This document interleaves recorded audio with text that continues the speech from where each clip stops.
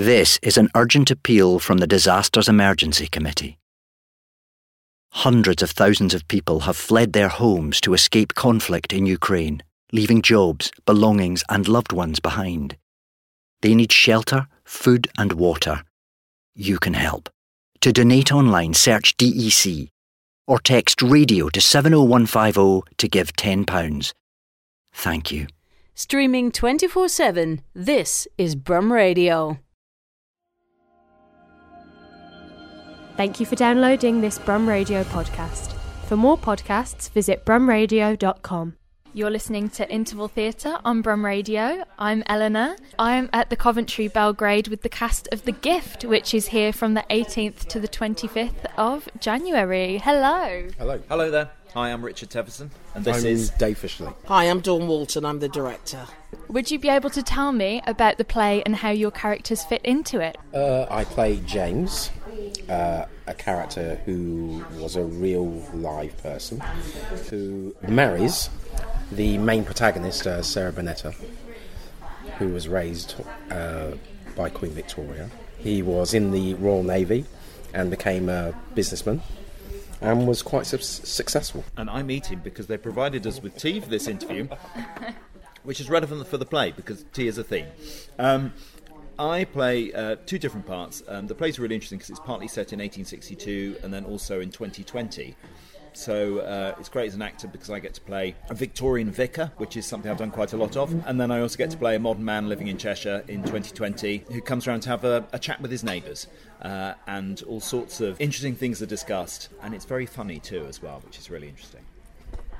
So we were just talking about how it's a very funny play. There are very comedic elements while it also discusses quite serious topics like cross-racial adoption. I wondered if you could just tell me how you think the comedy helps touch some light on those serious issues. I think comedy is the best way to discuss the hardest issues. I actually think race sits at the heart of this piece, and I think we struggle with talking about race in this country. It sort of polarises rooms.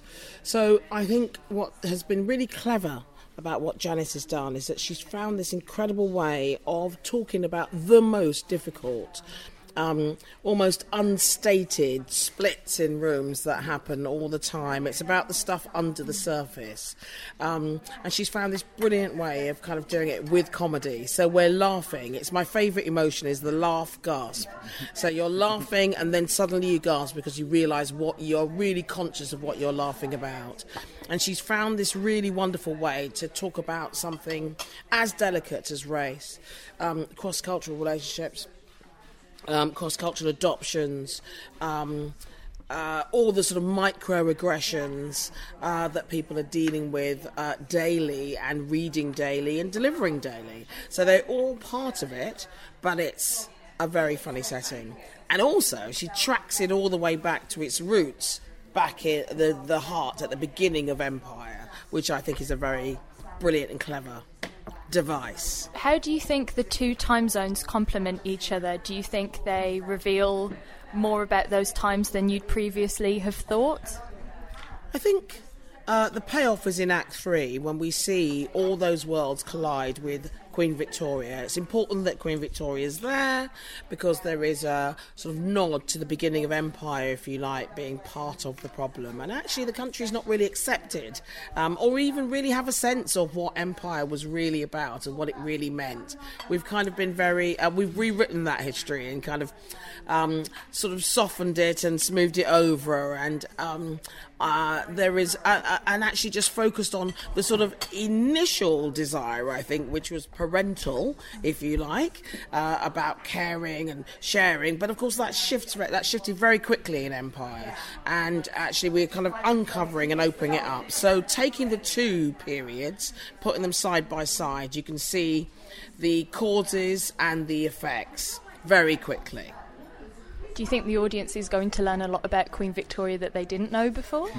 No, I don't think they're going to learn very much about Queen Victoria, actually. This is Janice's Queen Victoria, and actually she's not trying to tell Queen Victoria's story. She didn't even turn up until Act 3, and that was a secret I kind of wanted to keep, but actually it's fine, it's out, if you know what I mean. It's fine, it doesn't ruin the story by you knowing that, but it's not about her. It's not about Queen Victoria. It's about two Sarahs in two different periods. It's about Sarah Bernetta, who some may say she was lucky, some may argue differently, and it's about contemporary Sarah, who still deals with the same challenges that she has, the original Sarah has. And why is that? We have to ask ourselves the question, why is that? But all the while, in amongst this incredible cast of characters, family members, adopted family members, family friends, who are all meaning well, but actually what is the net result of that? I think picking up on that, talking about what you learn about Queen Victoria, I think, like all good drama, I think the audience will learn things about themselves, because you'll find yourself laughing at something and either you'll recognise a character saying something that you might say or that you've heard other people say, and it rings true for you, and that can either be comforting or it can be discomforting. And I think we've had loads. What's one of the best things about for me as an actor is get the research you get to do in the discussions in the rehearsal rooms, and we've had fantastic discussions, and it made me reflect the discussions we've had talking about empire and slavery, is that my sense that I've always got from my history as a white British man is that we have one up on America because we abolished slavery before America. And that was the message that I've been getting through my schooling, as opposed to the fact that how much the British Empire created huge parts of the slave trade and fueled it and benefited from it. And so it's really, so I've learned a lot doing it already, and I think people watching it will. So there's education there as well as just a really good night out. And, if it makes you think and makes you laugh, then what more can you ask for, really? Brilliant. If there was one thing you wish your audiences could take away from this show, what would it be? Well, that's my favourite question. I'm glad you asked.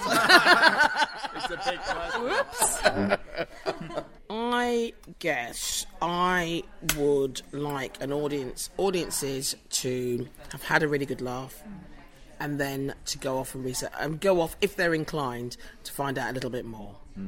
It's not trying to solve all the questions, it's putting the questions out there, and it's given us a really good time. I'm not joking, we cannot get through some of this because we're laughing so hard. It is really funny. But of course, once you reflect, it's what you do with that. You do what you like with that information afterwards, is what I say. That's brilliant. Thank you. I'm very excited to see this. I will be seeing this on press night with Rini. So The Gift is on at Coventry Belgrade from the 18th to the 25th of January. Thank you for talking with us. Thank you for listening to this Brum Radio podcast. Don't forget to subscribe and rate us on your podcast app.